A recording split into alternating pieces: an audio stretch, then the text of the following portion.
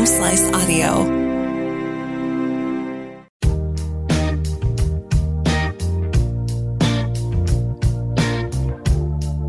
Everybody, welcome to another edition of Whiskey at Work, our review episode, where we are actually taking some of the whiskeys that we've drank over the course of this podcast and finally bringing in somebody that knows exactly how to drink this and tell us.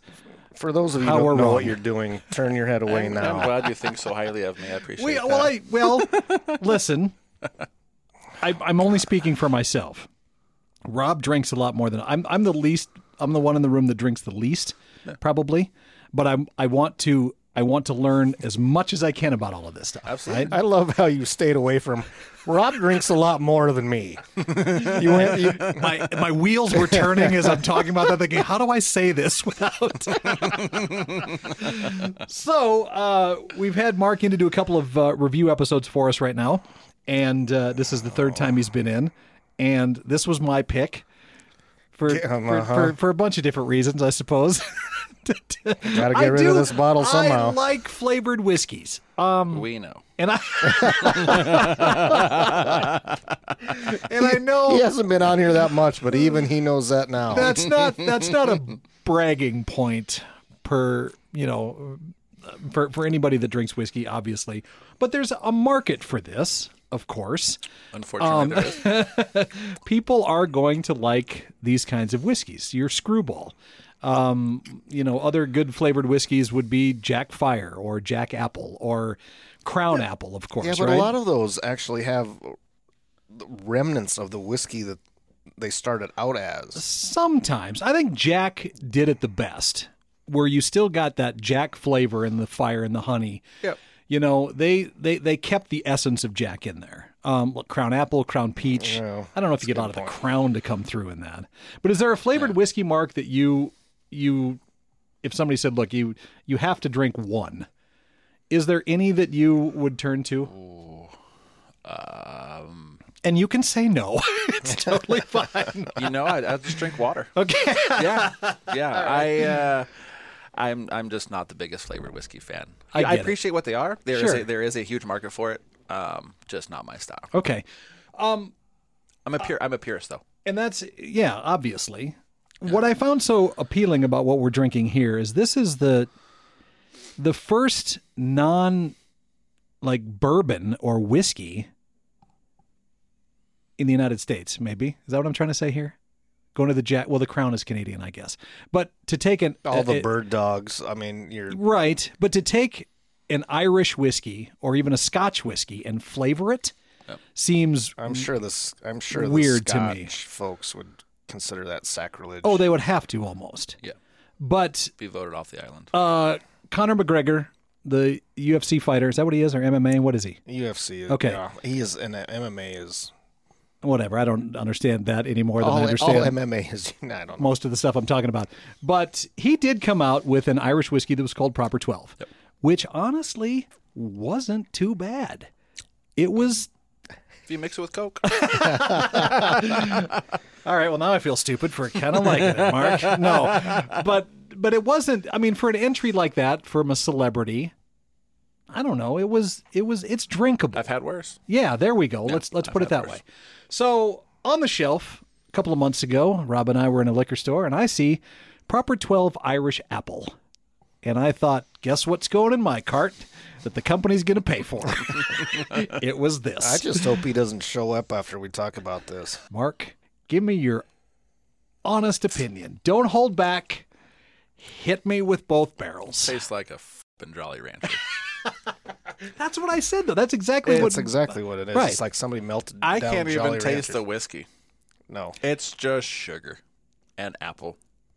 I agree. I guess if that's, Irish apple whiskey, Irish whiskeys tend to be a little bit sweeter because of the grain bill that they use. And then you add sugar and apple. It's executed very well what they were going for. I would ask you what the nose is on this, but I'm going to have to check my blood sugar after I finish this little sample here. It is crisp and fresh. It says it right there on the label. It is apple. It tastes like green apple. So, being somebody though, you create cocktails. Mm-hmm. Is there could this be used? Is there something you could create from this?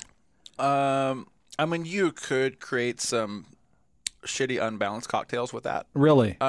It's just too sweet to even like make cocktails with. Is there any other? That makes sense. Yeah, absolutely. Is there any other? Just pour it in a martini glass and call it an Appletini and be done. Well, is there any You other could literally just shake it on ice and pour it in a martini glass. whiskeys you would could mix this with? That might You would definitely want to mix it with like a rye, something spicy that got some heat to it, tone that sweetness down to it. But then, just watching Mark struggle. Just not the quality at the Windsor Block that I would want to present to our customers.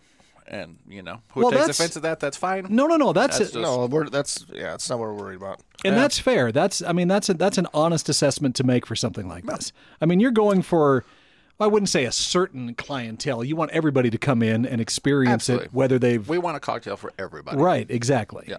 And so this to you just really has value in that. No redeeming value. No redeeming value. If you needed just a hint of apple flavor to something, you could just throw a splash of that on there because there is no whiskey taste. I mean, you could mix that with vodka and still not even know it's whiskey because it's just that much sugar. Well, it is super sweet. It is super green apple.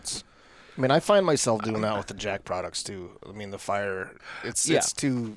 They're too sweet for me. If I want a cinnamon whiskey, I'll take 1 part fire and 2 parts Jack, and then throw a cinnamon stick in your car and swish it around a little bit. Then I'm okay. So somebody walks into the Windsor Block and wants something like this. What do you tell them, Mark?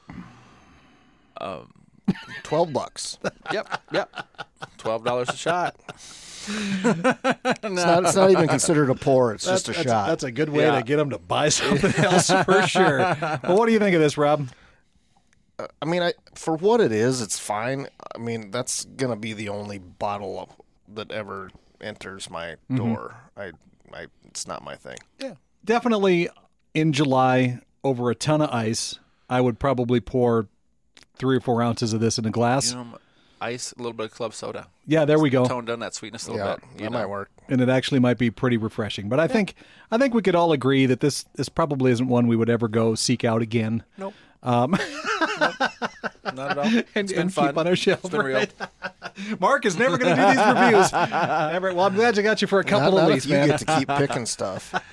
Well, Mark Tucker, Windsor Block Bar, thank you for coming in again and talking this up, man. I appreciate it.